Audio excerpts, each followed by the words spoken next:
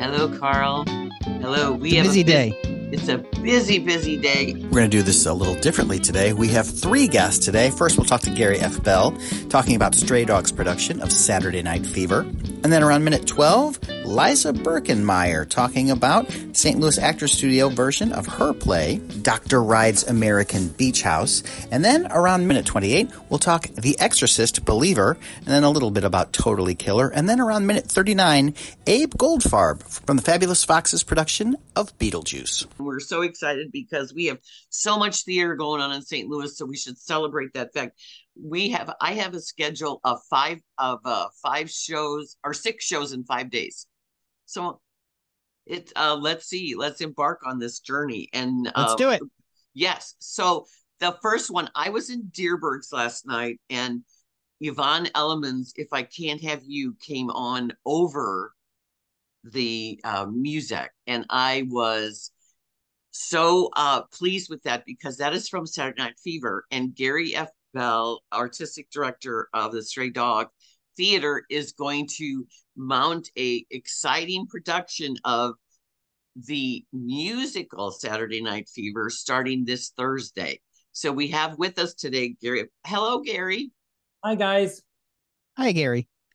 Now, No, Gary, I told Lynn last week that I saw this show in the West End in London, and it was fantastic. And they were dancing in the aisles, including myself. Well, get ready, or it's going to be the same thing by us. Then you're actually coming tonight to the preview. yes. Yeah. You have so many shows going on that I give a dress rehearsal preview for some reviewers, which they love because they get to knock out one of the shows because we're always ready by dress rehearsal. So we're looking forward to having you guys tonight. Well, everybody knows the 1977 movie, or they should. And I wore out the soundtrack, and I did have disco outfits back then, being 24, I want to say 23, 24, and also the Famolari shoes. So Yeah. those are long gone, but they're still around. Anyway, If you remember the movie, Lynn, when you saw it, did you see the original R-rated version, or did you see the toned down after the back of the car being edited PG version? Oh, I saw the real thing. I was right there opening night in the Lou. So it was very exciting because John Travolta was just coming off Welcome Back, Kotter as a teen heartthrob, and everybody went, "What? What is this?" So the Bee Gees documentary is a great reminder of that era. And what's exciting about this Saturday Night Fever, it's very rarely done. So I'm very thrilled to see a new production, but also the creative team that Gary's got. Justin Bean is a director that is known to take familiar things and reinterpret them. So Gary, what is Justin's vision for this show? Well, his vision, we have all the songs, of course, you can't get rid of them. Everyone's coming to hear the songs. And then, of course, we have amazing dancing. Mike Hodges is choreographing again. And really amazing costumes also by Colleen Michelson, who did the costumes for us last show for Vampire Lesbians of Sodom. So she's amazing.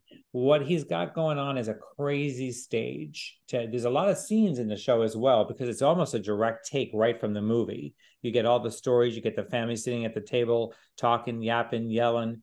And so he's got them moving around that stage like crazy because all the scenes happen, all the dancing happens, all the singing happens. I can't wait for you to see the big upper like echelon bridgeway he's got going on. I think you're going to be very surprised. His stage this time is his big thing. There wasn't much he could do to change, the movie and the storyline. But I think when you see how everything's just zipping around so fast, it's going to be very exciting. Why do you think it's so timeless? Well, the Bee Gees are just classic. Their music is so catchy. Almost every song that they wrote, you can remember, you can sing, you can hum. I sing along the whole night. I mean, If I Can't Have You by Yvonne Elliman's in there, which is amazing, of course. The Nights on Broadway, of course, Disco Inferno. It's nuts. There's so much great stuff, and you just can't stop singing and clapping along with them. And this show, you can do that. There's no problem. Like, if you want to sing, sing. I mean, you can't be stopped. But Well, this was great fun. this is gonna be fun because I do think people want to get up and dance and Yeah. have a good Yeah. time. You're right. I don't think it's been done a lot because you need singers, dancers, and actors. You need those triple threats. If you don't have the dancing down and you don't have the singing happening, it's just not going to happen. And they have worked so hard on getting dancers that can sing and also can act in the scenes to make the whole thing a triple threat show. That's what I'm calling it. Saturday Night Fever by Stray Dog Theater, a triple threat show.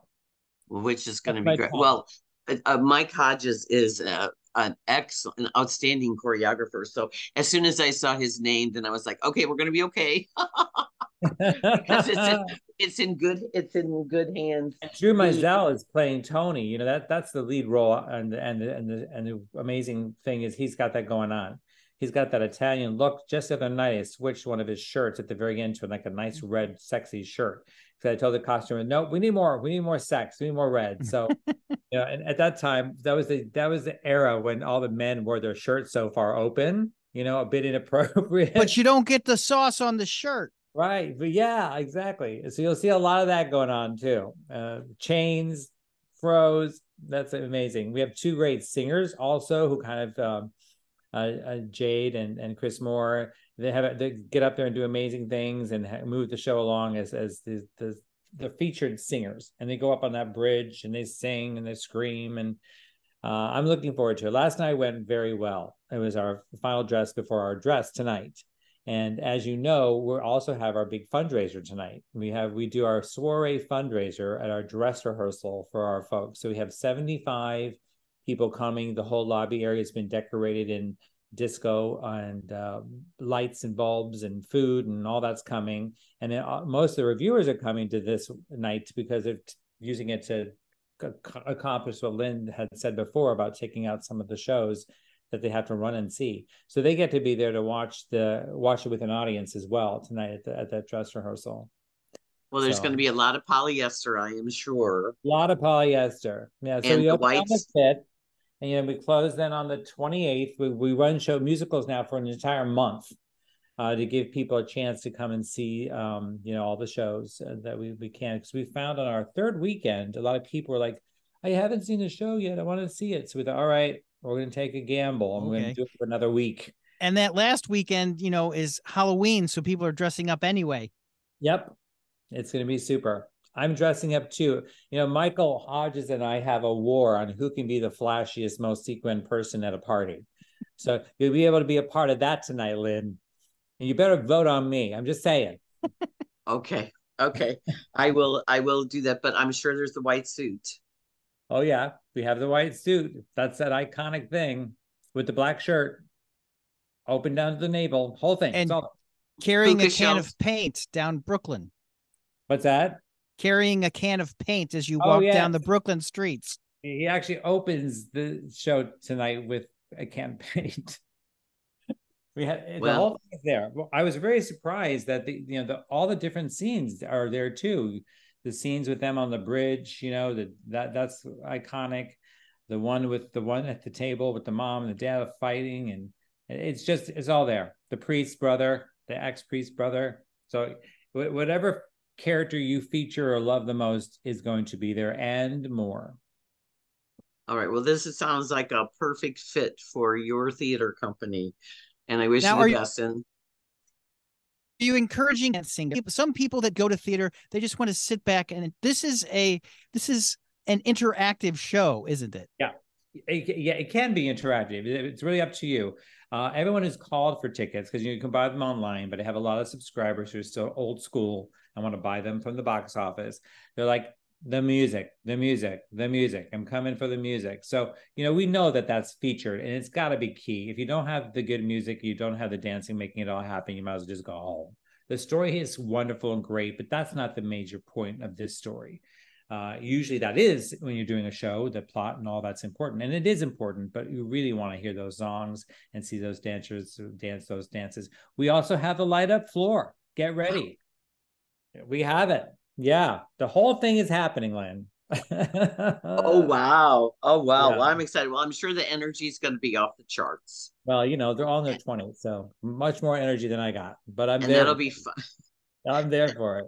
Yeah, And there was a lot of energy for the vampire lesbians of Sodom. it There was was a a huge ton of success. I mean, I was so surprised because, of course, this happened at Gay Pride. And then, of course, we had the crazy nonsense about drag performing and that stuff going on.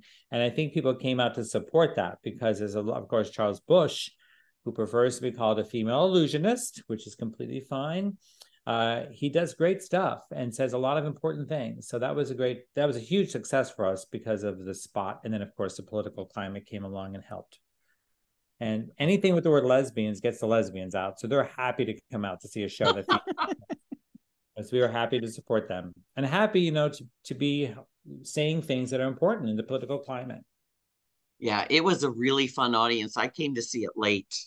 Yeah, And well, it was just that's a show you want to see at a late show. yeah. well, I'm later in the run, but and then next for you is another fun favorite. Yep. Sister Mary Ignatius explains Thank it all God. for you. Yep. We have that coming along too. So And that's the alternative Christmas show. We always do something unusual at Christmas. We don't do the normal Christmas show because we have our friends in the theater who do that for us already.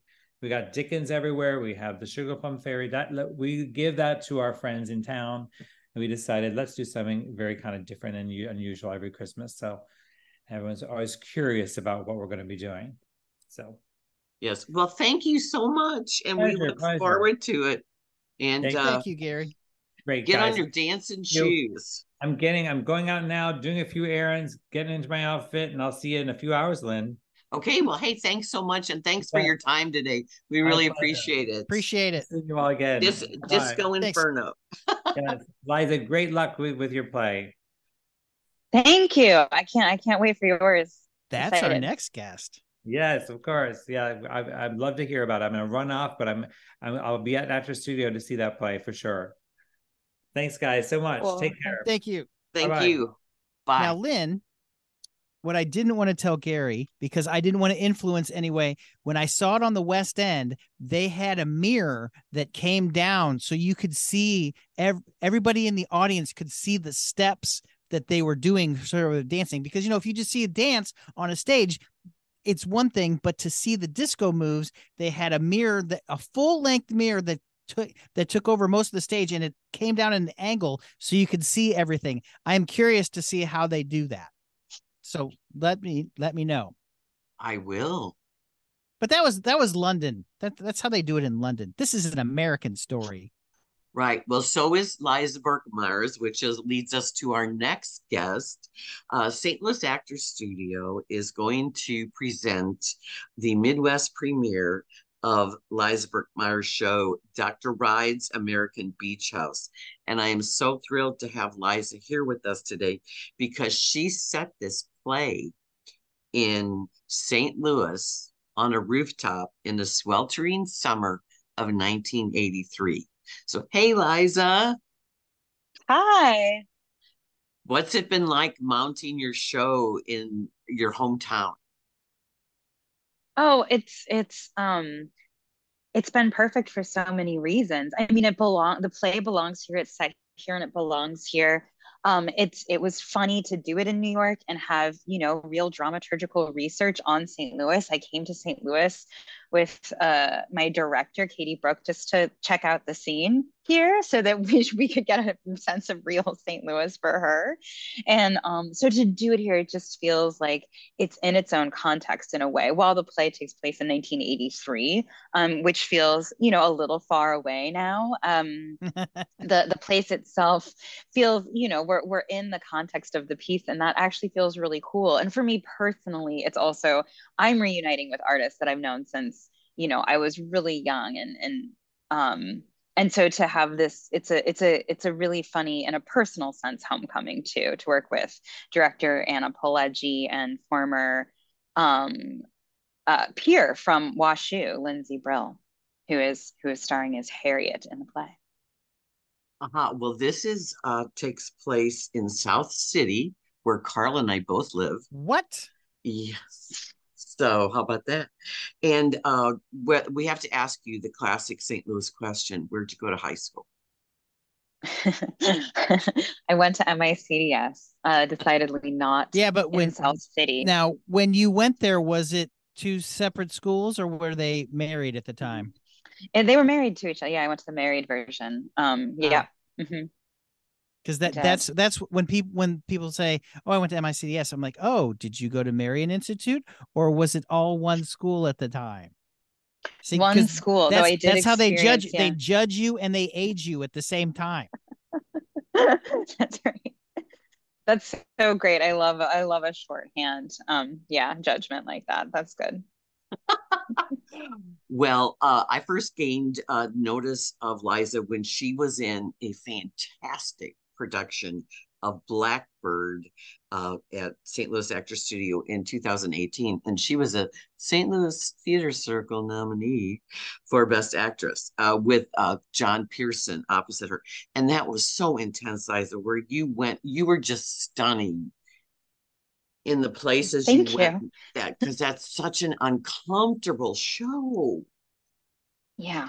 Yeah. And to do that for the run. And then I remember William telling me that you were actually a playwright and that you had come back for it. And then now you went to WashU, got your BA there, and then you got your MFA at Carnegie Mellon, which is top of the line there. So kudos to you. And she's being modest, Carl, but she was a New York Critics pick in for this show. How about that? I Dr. love that. Wright's American Beach House and her play Radio Island was a finalist for the Philip Seymour Hoffman Relentless Award. Oh wow. So you've got some really big credentials for what's a young age. What do you love about storytelling? Oh, wow. It's so hard to say because it's like almost so inherent or like natural in my being that it's almost hard to like qualify one aspect that really excites me. I think I've, always desired to live in a sort of wilderness of imagination and like invite people to that, like even in really embarrassing ways, starting as a young child, right? So, I feel like rather than thinking of storytelling a lot, I'm thinking of like creating a whole environment or planet that feels like exciting for other people to like get invited to and watch or feel a part of. And story just happens to be there. Is often how it feels when I'm working on projects. Well, the So dot. Go ahead, go Carl. ahead, Lynn. Now, I was going to say the story focuses on four women on the eve of Sally Ride being on the space shuttle. What can you tell us about the four women in this play? Well, there are two old friends, Harriet and Matilda, who have known each other since their childhoods. Went to St. Louis, important. They went to Rossetti Kane, actually, um, and they and then went to go study poetry. Now they work at the same St. Louis restaurant, and they have their Two Serious Ladies book club. And there is a lot of homoeroticism that's already happening in this relationship that hopefully we start clocking early on in our experience with them. And then enters an out lesbian, a sort of radical being of 1983, and it really skews their relationship to each other, their perception of themselves, and it puts in a broader focus, or a sharper focus what's happening between them in ways that are both exciting and kind of too scary. All the while, we have our friend Norma downstairs who is taking care of the property where these women have met, and she is a sort of antithesis of their beings. She is a person who really cares about, as she says, safety and money. But she is a person who is really coming up from the downstairs, coming up from a really much more grounded place, and is not bewildered by or distracted by um, loftier things. And she really holds us to the ground. I think that Norma, as Sally Ride goes to space and these women linger on the roof, we have somebody from downstairs who just seems so important. Well, you said you brought your director Anna to St. Louis. Was there anything that she learned by coming to the town?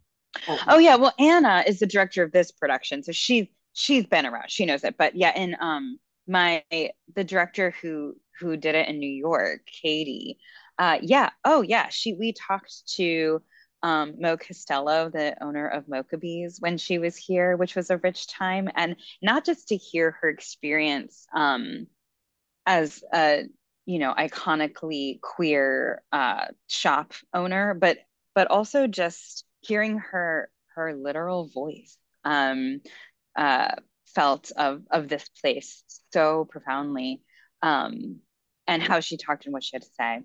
I feel like that was really influential. And also, we were really looking at rooftops. We were knocking on doors and trying to go upstairs to see what there was to see up there.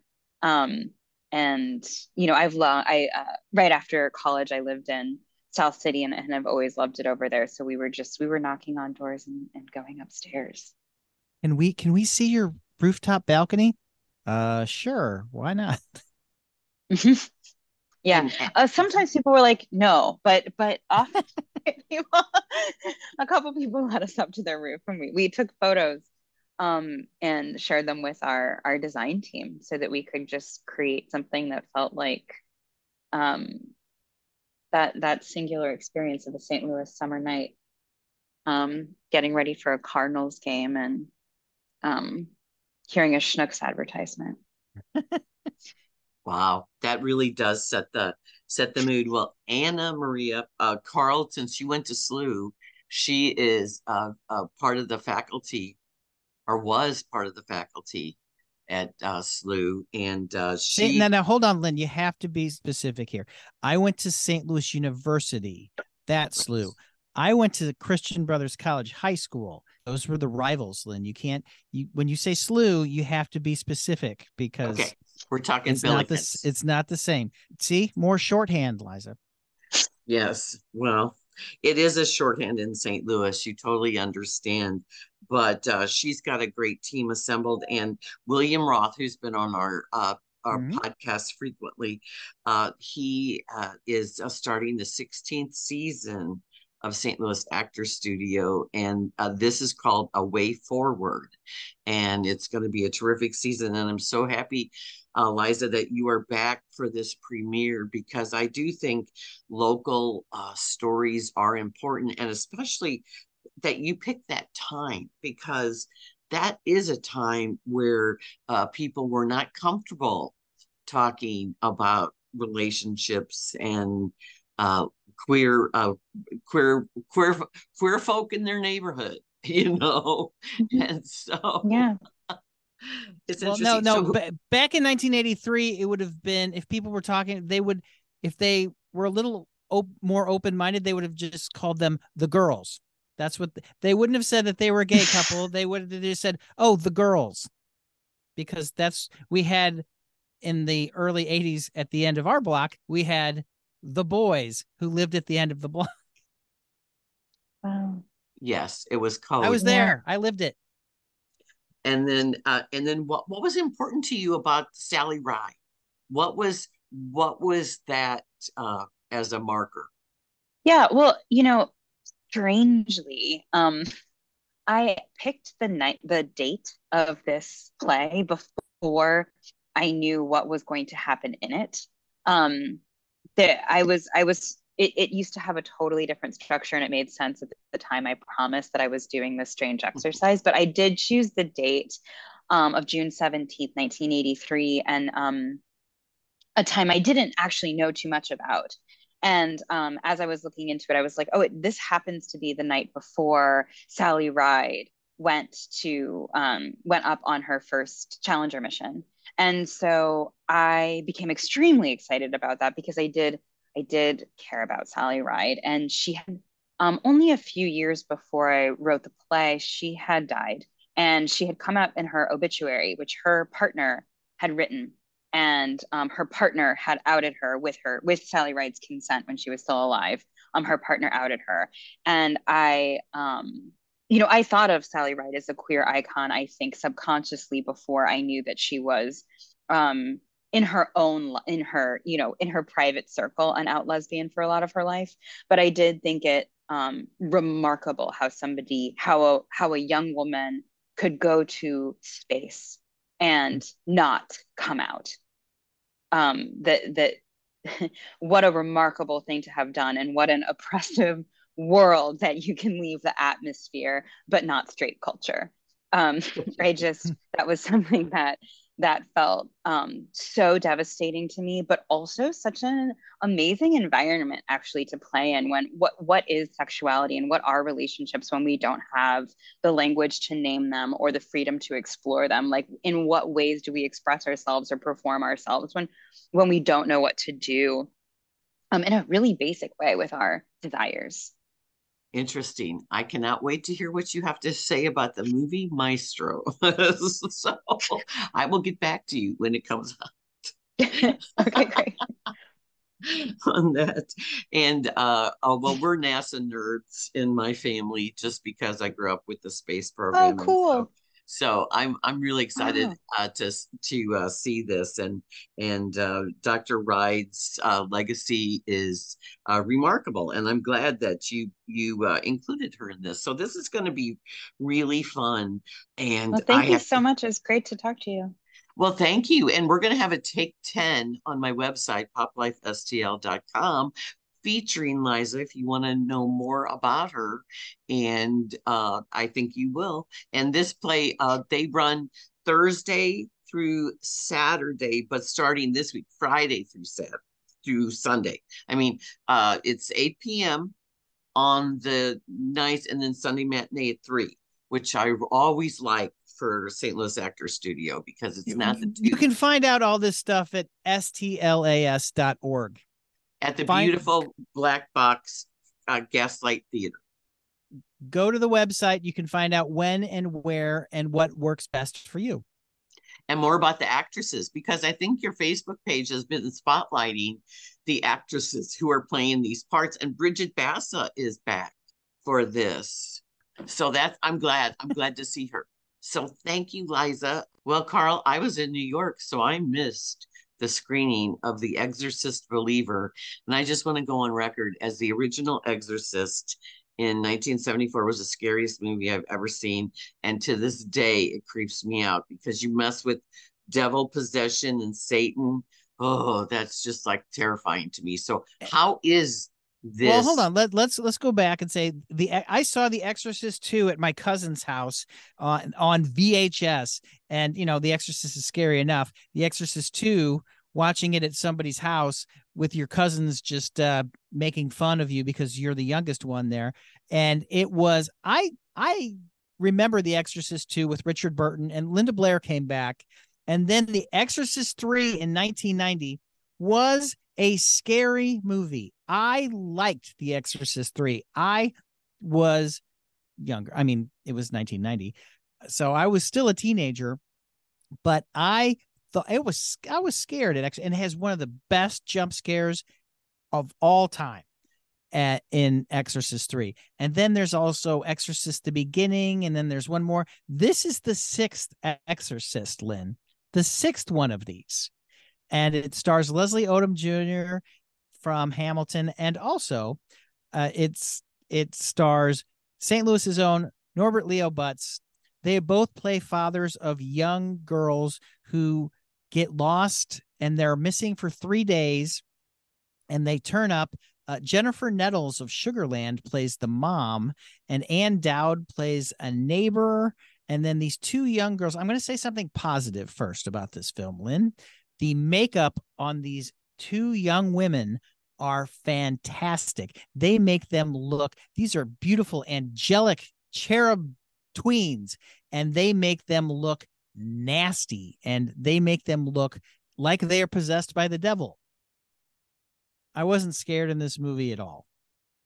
There were a couple jump scares, and you're dealing with the devil. They do bring up one thing. They bring back Ellen Bernstein for probably 2 days of work. She's barely in the movie at all. For as much as they're hyping this, she's not in the movie for very few scenes. And what they do to her is just awful. With the way they treat her and what they do to the character is just stupid. And I was angry at the writers. Danny McBride is one of the producers on this, and he is with his buddy David Gordon Green, who did the Halloween reboot a couple years ago, and Jason Blum. And I'm sorry, I wasn't scared. I didn't like the story. I didn't like what they do. The ending, I was okay with a lot of the things that were going on in the movie up until the last 15 minutes. Then they make a choice that just is, and they're going to make 2 more of these, by the way, because that's what you do now. No. And also, there is a scene where Chris McNeil says she's been, since 1973, 50 years ago, she's been exploring what's going on in all these demonic possessions. And she's like, they've done this with Muslims, they've done it with Jews, and she mentions all these other religions. So I'm like, oh my gosh, they're gonna actually not make this just a Catholic thing. They kind of do it. They make it a Christian thing, not just a Catholic thing. In fact, the Catholics are actually the part of the bad guys in this, because the bishops won't let them have an official exorcism. So there are evangelicals, and then there's a little bit of voodoo Christian kind of stuff going on, but there's no Muslim or Jewish. And I understand why there's no Jewish people don't believe in hell. So they don't, it was weird. And then, as I said, the last couple of minutes was just, it made me angry. And it wasn't scary. It wasn't good. I don't even know if there's another one. They do lead up to one thing at the end, but still, I don't know if I would see the second one, because like with David Gordon Green's version of Halloween, I liked the first one, and then the ending of the last one pissed me off, and the third one's just awful. So it was diminishing returns, and if that's what's going to happen with this, they've already lost me after the first one. So I don't know why I would torture myself to see the second one or the third one. So that's what I have to say. I do like some of the performances are great, and the kids are really good. Lydia Jewett and Olivia Markham play the kids. They are, I mean, they're playing the devil, so it's all right. I enjoyed some of the things that in this movie. It's just the last 15 minutes really soured. Well, that is really unfortunate, because Did you have high hopes for this? I did, because the way they were hyping it, and I do like David Gordon Green. I did not see the last 2 Halloweens, but I thoroughly enjoyed his you left remake. it. You left it when it was still good. Yeah. And then I really enjoy his other movies, and Undertow, his film Right. Undertow is a hidden gem that is just wonderful. Josh Lucas in evil mode, and Jamie Bell as a youngster, and it's just fantastic film. I have a love-hate relationship with Danny McBride. Some things I absolutely love him in, and a lot of things I'm like, whatever. Like David's done Pineapple Express. He did Eastbound and Down. He did Vice Principals. He's now working on Righteous Gemstones. So he's not in this movie, and that's another thing. I thought if Danny McBride was going to be in it, I thought it'd be funnier, but he's not in the movie. He's just one of the producers. Oh, Jason okay. Blum knows what he's doing. Well, David Gordon Green got famous. Siskel and Ebert used to just rave about him. His movie George Washington put him on the map, and then All the Real Girls was his breakout, and that was with Danny McBride, with Paul Schneider, and I think Zoe Deschanel, right? Maybe. Yeah, and that put him on the map, and then he had success in Undertow was on Ebert's best list, and then some other films, and then he took over Snow Angels with Kate Beckinsale and Sam Rockwell. Right. And then he also did the goofy comedies with Danny McBride. He did didn't he do Pineapple Express? And Your Highness. Yes, which was Another pot movie. Yes. And which was Danny McBride. So and he Natalie is Portman. And yes, Zoe Deschanel. I know. So he is streaky. Yeah. Well, and I wanted to see this. I was looking forward to it. It just disappointed me. And I know some people that liked it. And I'm not going to say their names because I did not get into an argument with them at the end. I just said, okay, you liked it. Hey, because you know what? Every movie is somebody's favorite movie. Right. And it's mixed, there's mixed reaction to everything. And that's the beauty of it, because everybody has an opinion. When people disagree with me, I always say, everybody's got an opinion. This is my opinion, and your opinion's just as valid. I just, write about it. So the interesting thing is this week, because the Taylor Swift documentary is coming out October 13th now, they moved this ahead. Yes. They moved this it was supposed to open up next week closer to Halloween. Because of Friday the 13th. Right. And one of the things that's coming up is the Beetlejuice at the Fox on the 10th. And they're I remember when John O'Brien was on talking about the Fox season, and he was really excited for Beetlejuice to be at the Fox for Friday the 13th. Right. So that is fun. Well, I said her birthday's on 13 is her lucky number. She was born on December 13th, but 13, she loves the number 13. And so she wanted it to open on Friday the 13th. And so everybody else moved their things. But this is a lull. We've been right now we're in the fall, gearing up to the FYC season for your consideration. Right. But there are a lot of usual horror movies, like the movie that also opens up on Prime this weekend is Totally Killer, which is a horror comedy time travel movie. And so that opens up on Prime this weekend. Right. Now that screening is tonight. Yeah, we won't get to see Saturday Night Fever. Right. And but yeah, on Prime. And then right now, Netflix has Reptile starring Benicio del Toro and Justin Timberlake. And Alicia Silverstone. And so I didn't watch that one. So it'll be interesting, but now is the time for the horror movies. Good morning. Morning. Please forgive my lateness. I literally only just received the Zoom link about 30 seconds ago. That's okay. You're here now. That's quite a while. We are very thrilled to have with us today Abe Goldfarb, who is playing as, and I'm saying this affectionately, the narcissistic Otho, the interior designer in Beetlejuice. So welcome to St. Louis. Absolute pleasure. Really thrilled. How long have you been playing Otho? Otho? Oh yes, I'm sorry. That was not me being like. Actually, it's Otho. I've been playing Otho with the tour since December of 2022, but my association with Beetlejuice goes back a few years. Actually, I was in the out of town tryout in DC back in 2018. I was a member of the ensemble. And then I was with the show at the Winter Garden, also in the ensemble, and I was understudying Beetlejuice, Adam, Charles, Otho, and Maxie Dean. Wow. For the tour, it's a much simpler workload. I'm playing Otho, but I'm understudying Charles, Adam, and Maxie. Well, we are so thrilled to have you here. We were just talking, John O'Brien, who programs at the Fox, was really thrilled to bring Beetlejuice for Friday the 13th. Oh, that is so cool.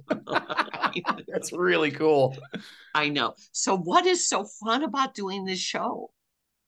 What isn't? I mean, it's a big, loud, colorful, crazy party of a show that also has a really intense and beautiful emotional core. It's there's a jokes per minute rate you could compare probably with any of the Zucker brothers pictures like Airplane or Naked Gun. But at the heart of it, and the thing that actually makes, I think, most of the jokes sing even better, is that it's a story about a young girl dealing with grief and reconnecting with her family and the world around her.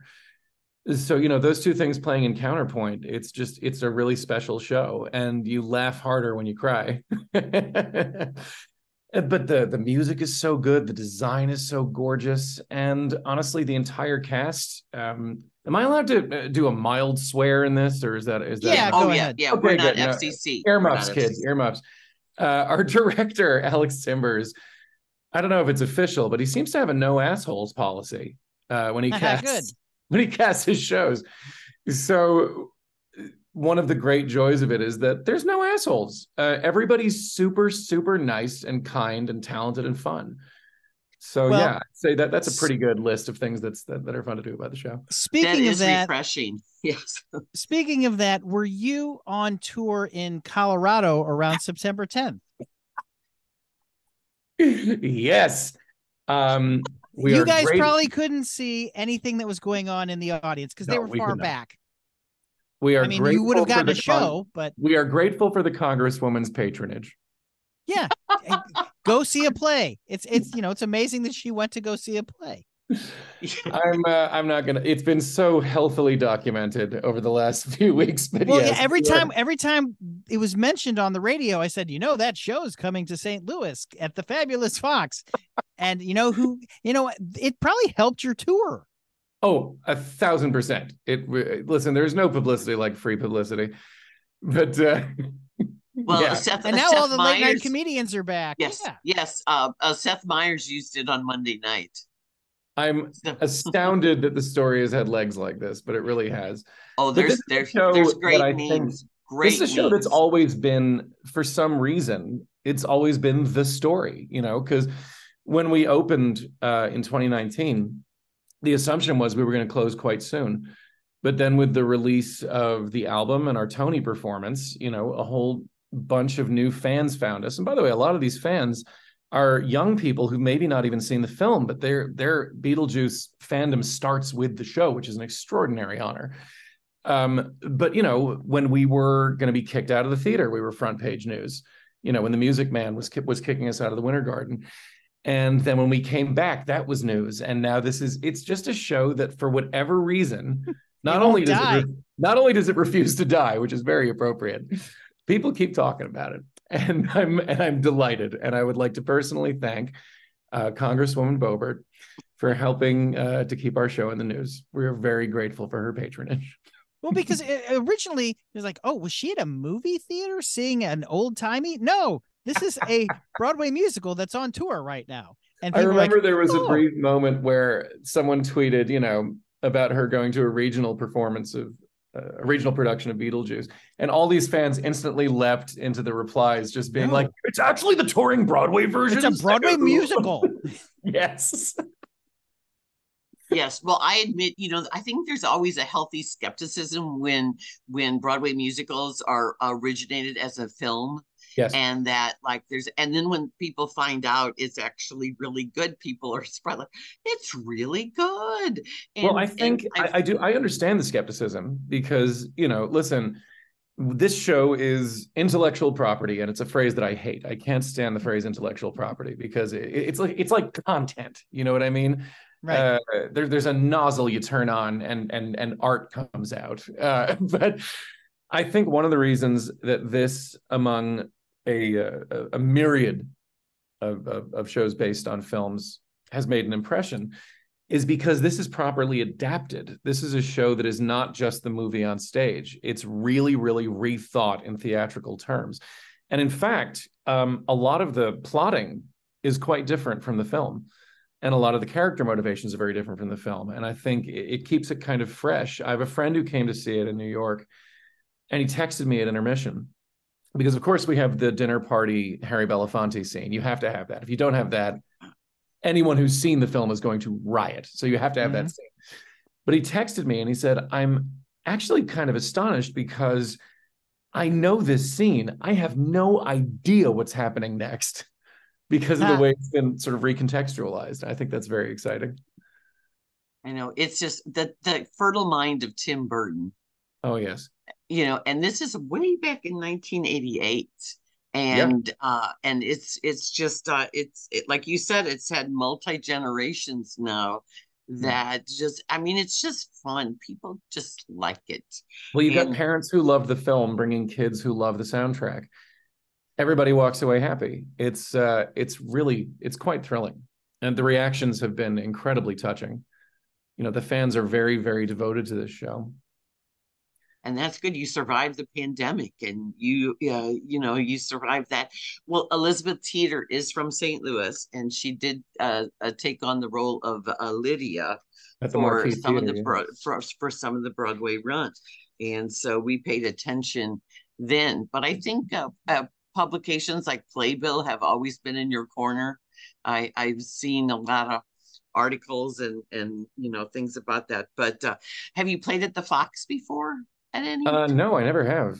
This is the first time I've toured on this scale, because it's such an enormous show. It's like traveling with the circus. But I've never played at the Fox before. I'm very excited to do so. I haven't been in St. Louis in probably over 20 years. So this is a really welcome return. Oh, good. Well, this is going to be a change, and I hope you enjoy the Fox. And we're going to be there Tuesday night, so Oh, cool. I look Please say forward to. hello. Yeah, I will. I look forward to seeing you. Now, you are not just known as Otho. You have voiced Pokemon Yes. several times. So tell us about that. Well, I can tell you it's bought me endless credit with my nieces and nephews. But I kind of lucked into the gig, if I'm honest. I'd already been doing voice acting in a lot of computer games, largely from a company called Wadget, run by a friend of mine, Dave Gilbert, who's a brilliant game designer. And a friend of a friend was a producer for Pokemon, and we met at a wedding. And they were like, "So, what do you? What do you do?" And I said, "Well, I'm a performer and I host burlesque shows, which is another one of my gigs in New York." And I said, "What do you do?" And they said, "Well, I'm basically the purse strings for Pokemon in North America." And I said, "That's really cool. I would kill the voice of Pokemon." And they were like, "Here's the information for our director for the dubs. You should set up a little audition." And so I did. And it started out as a one-off character, this old man named Frank, who has a farm full of Pikachus and who's trying to make a blockbuster Pikachu movie. And he was this very strange old man who just had all these wonderful yellow creatures lying around. And that went well. And they brought me back for a villain, Dr. Zarosik, and I did him for a couple of seasons. And then I did this character, Professor Kukui, for several years in Pokemon Sun and Moon. And I voiced innumerable monsters over the years. And it was really, really They cool. can only say their names. That's right. They can only say their names, which is true of most actors, actually. It's very exciting. Abe. Abe. Abe. Yeah, no, it's so much fun. Well, we have some burlesque shows going on in St. Louis. I don't think all the time, Carl, but there are. Oh, I know there's a scene. There's a total scene there. Yeah. And some of the theater people that we know locally are involved in it. So it's so much fun. So maybe when you're here, what is the most fun thing about being on the road? I mean, if I'm honest, it's seeing all these theaters. That's been the most fun, is getting to check out all of these gorgeous, gorgeous theaters. There are many beautiful new complexes that are very technologically advanced. And there's also a lot, and because I'm a sort of nerd for old theaters, I've been excited to be in all these great Gilded Age palaces. Like up in Buffalo, it was an extraordinary theater. I think we had a pipe organ up there, a giant pipe organ. How cool is that? So it's been. We have one at the Fox too. Oh God, I'm gonna die of thrill from that. I love. Well, right now they don't have anybody to play it, but they have one. Well, I will gawp at it in pure excitement. But yeah, that would really be cool to have that, wouldn't it, Carl? To have it beforehand. Well, they bring it out. Oh, they bring people in to play it sporadically, because the person that used to do it did it for a long time. Stan Can was his name, and he passed away. And so they kind of How is have that spelled? retired it. STANKAH. Is that right, Lynn? I think it's double N. Oh, KA double Stan N. N. All right. Can. Oh yeah. Oh, here. Great. Yes. Fantastic. There was also apparently. Oh yes, Stan Can, the organist. This is so interesting. He was a frequent guest on the Tonight Show, showcasing his collection of vacuum cleaners. Claim to fame. Yes. That's so cool. Yes, I'm sure on YouTube there's clips of Stan. He was a character. Oh, I'm gonna be looking them up. That's extraordinarily cool. What is so cool about Johnny loved him. Yeah, was so cool about the Fox is, as you will know, because you get to sign a wall. All cast get to sign a wall, and you go through there, and you'll see Yul Brynner and Cheetah Rivera and all these legends. What a lineage! Names all over Sammy the wall. Davis Jr. I do not deserve to be on this wall. It's crazy. It is. It's really, really cool. It's just awestruck. Tommy Tune is by a door, like leading out into the outside on the. I would have expected Tommy Tune to be by a ladder, oddly enough. I know, isn't it? Because it's right, and he's got a little heart because it's Tommy Tune, and it's so cute. Because I was like, oh my God, Tommy Tune's name is right there, and but the one little secret at the Fox, because I was coming in with a young person one time, and the usher, I said, this is her first time at the Fox, and the usher said, look for the 4 butterflies. So I will task you with. Abe won't see that. He's on stage, not the audience. I know, but you gotta be check out the theater before the show. Okay. Come on. Okay, so well, you won't see them lit up then. Okay, that's stage a left, hint. But it's stage left, but it's not your stage left. It's house left. Audience house stage. Right. The house right. The house left. The house left. I'll figure it out. Yeah, look for the butterflies. Grab someone and say, where are the butterflies? This is quickly turning into a sort of Lewis Carroll riddle. I'm very excited. Well, it has been such a delight to talk to you, and now I'm really excited because I was excited beforehand, and I just saw a critic in Houston just told me how much fun it was because he goes, Beetlejuice is so fun. Oh, I'm so glad to hear that. Yeah, he just raved about it. So, and he's a tough guy. So we can break that down. That's really good. Tough guys can like theater, Lynn. I don't know what you're talking about. I know, but maybe a discerning. I'm a total cream puff, so I can't really speak to that. Back in high school, after football season was over, they all were in the musical. All the football players, because they kept their bodies in tune. You need some broad-shouldered boys in musicals. Yes, they can lift up the smaller people. That's correct. Well, as in the film Lady Bird, when the coach has to take over directing the musical. Oh, remember that scene? Film. That's like the best scene when he's. I'm such a Greta Garwig fan. Oh my God. I know, isn't it just? And well, speaking of Halloween, we're gonna, besides the Beetlejuice revival, I think in costumes, we're gonna see a lot of Barbie and Ken. No, have people been dressing up as Beetlejuice or Lydia at the shows?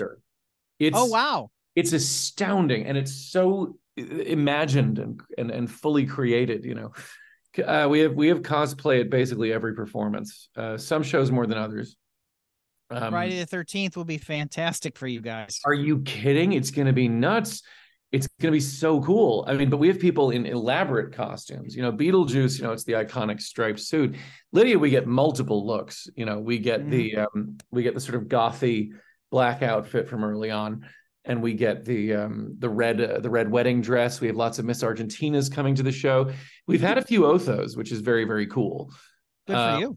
One person showed up in really astonishingly detailed Otho dress. Someone else sent me they made a Funko Pop of my Otho, like packaged as well. It was very weird. We have very creative fans, you know. And the thing is, you must know, as I say, the show is quite different from the film. The Otho that I'm doing in no way resembles the brilliant work of Glenn Shadix from the film. And by the way, anyone who is a fan of Glenn Shadix's Otho should look up his photography. He did portraits of a lot of the people who worked on Beetlejuice, and they're very beautiful portraits. He died very tragically, Glenn Shadix, and left behind a really special body of work. And I mean, if anything, I just feel like, I'm traipsing in his shadow. Brilliant performer. Which is so memorable. Well, we'll be there Tuesday night. Yeah. Thank you so much, and break a leg. And I really look forward to seeing this. It's nice to open the Fox season with this, to be back in the theater. It's a total honor to be a part of that, and I'm looking forward to seeing the two of you on the night. We'll be there. Thank you for being with us today. Thank you for having me. Tickets are available at MetroTix for not just the Friday the 13th and not just for opening night, but for the entire run of Beetlejuice at the fabulous Fox Theater. Thank you, Abe. Thank you. Have a good day. Lynn, where can we find you socially? I'm on all the socials. I'm on KTRS Radio every Friday with Jennifer and Wendy at 11:08, right after the news. And I am in Webster Kirkwood Times.